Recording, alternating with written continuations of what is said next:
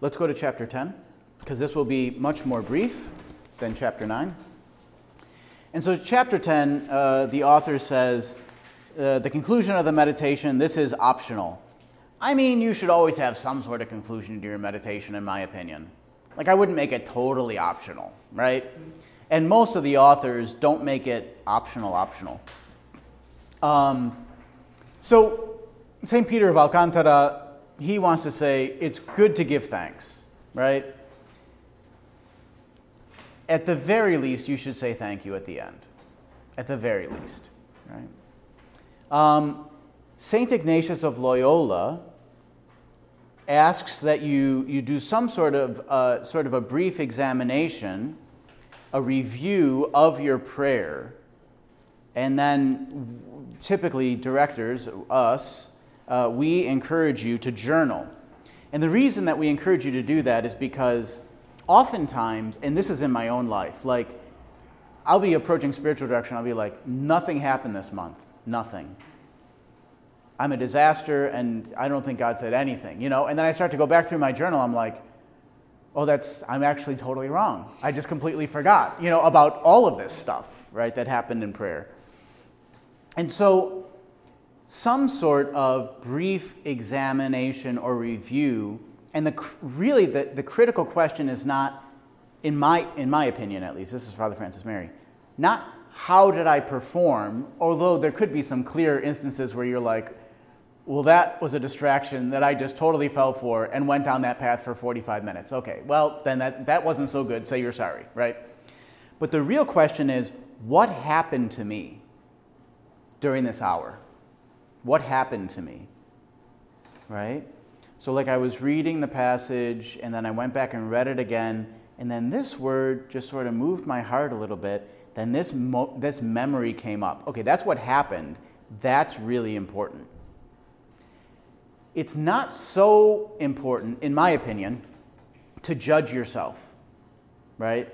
That memory came up. I shouldn't be thinking about that anymore. That's no good. No, hold on. You just went from what happened to me to me judging my prayer, which you may be totally wrong, right?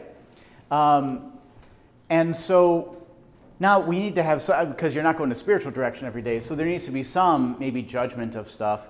But I would really encourage you, like, as much as is possible, bring raw material without judgment to direction and to the Lord as you're reviewing your stuff. And so if we need to talk more about like how journaling works and what that would look like, we can do that at some point. But my basic thing would be date it, say maybe what you were praying with, if it is a scripture. You don't have to write down, every like up and down of the entire prayer time, but like basically what happened and what were the high points, and is there something particular that you felt God was inviting you to or speaking to you through consolation or whatever during that time. And if there's particular ways that you experience desolation very commonly, then you could always, that can be helpful to include, because like this last month, I was going through my journal, I'm like, wow, I repeated that negative word like 20 times in my journal. I guess God's trying to highlight something for me, right? So those things can be helpful at the end of a time of prayer. Francis de Sales is very big on making resolutions at the end of your prayer, right? And I can't remember what the author says, but I think it's good to make resolutions. I think it would be forced if you thought you're meditating twice a day, significant periods of time, every day of your life now, that you're going to come out of every prayer time with like a concrete resolution of how to alter your life for the better. That may not happen, right?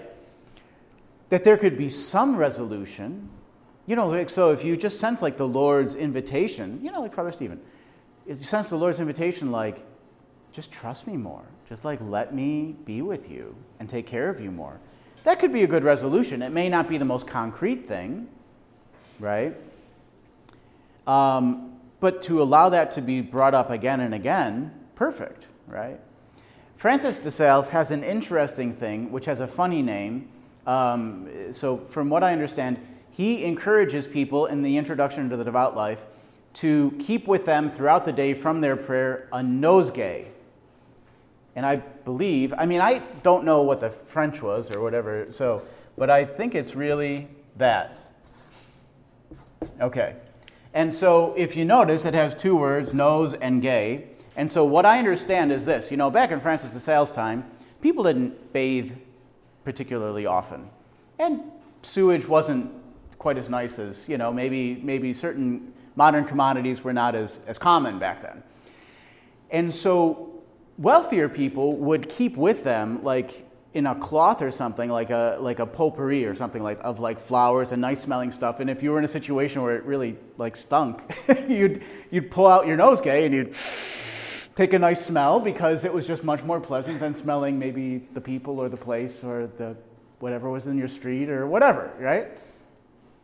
And so Francis de Sales suggests, just as you may do that physically, take something from your prayer that when you're in situations during your day when you start to go down, that stink in a sense, that you can pull this thing out and sort of breathe in again what God gave you and be refreshed, right? And there's something beautiful about that. So that could be a resolution that you could make in the sense that, okay, so if there was a word that God gave you, right? Again, you're meditating on Jesus in the manger, you're struck by his humility, and maybe just the word comes to you like Jesus saying to you, "In my humility, I love you deeply." So maybe you just scribble that down. You're like, wow. And you feel just kind of consoled and peaceful and joyful at that thought. Maybe later on in the day, Father Francis Mary asks you to do something that you totally didn't want to do and you're feeling sort of ticked off about the whole thing or whatever. And maybe you just pull it out, "In my humility, I love you deeply." And maybe that helps to lift you, right, out of that place where that isn't so pleasant. But in any case, however you wrap up your prayer, it is important not to allow the fruit that God gives you to simply fall away. So if nothing else, it's important that it's journaled, that you can review it before your next direction time, and you can sort of gather things together and be able to have some sort of clearer picture, at least of the raw material that came up in your prayer, and maybe of a certain direction of what God may be saying to you. I think that's all I really want to say about that. Was there any other questions, comments, ideas, thoughts?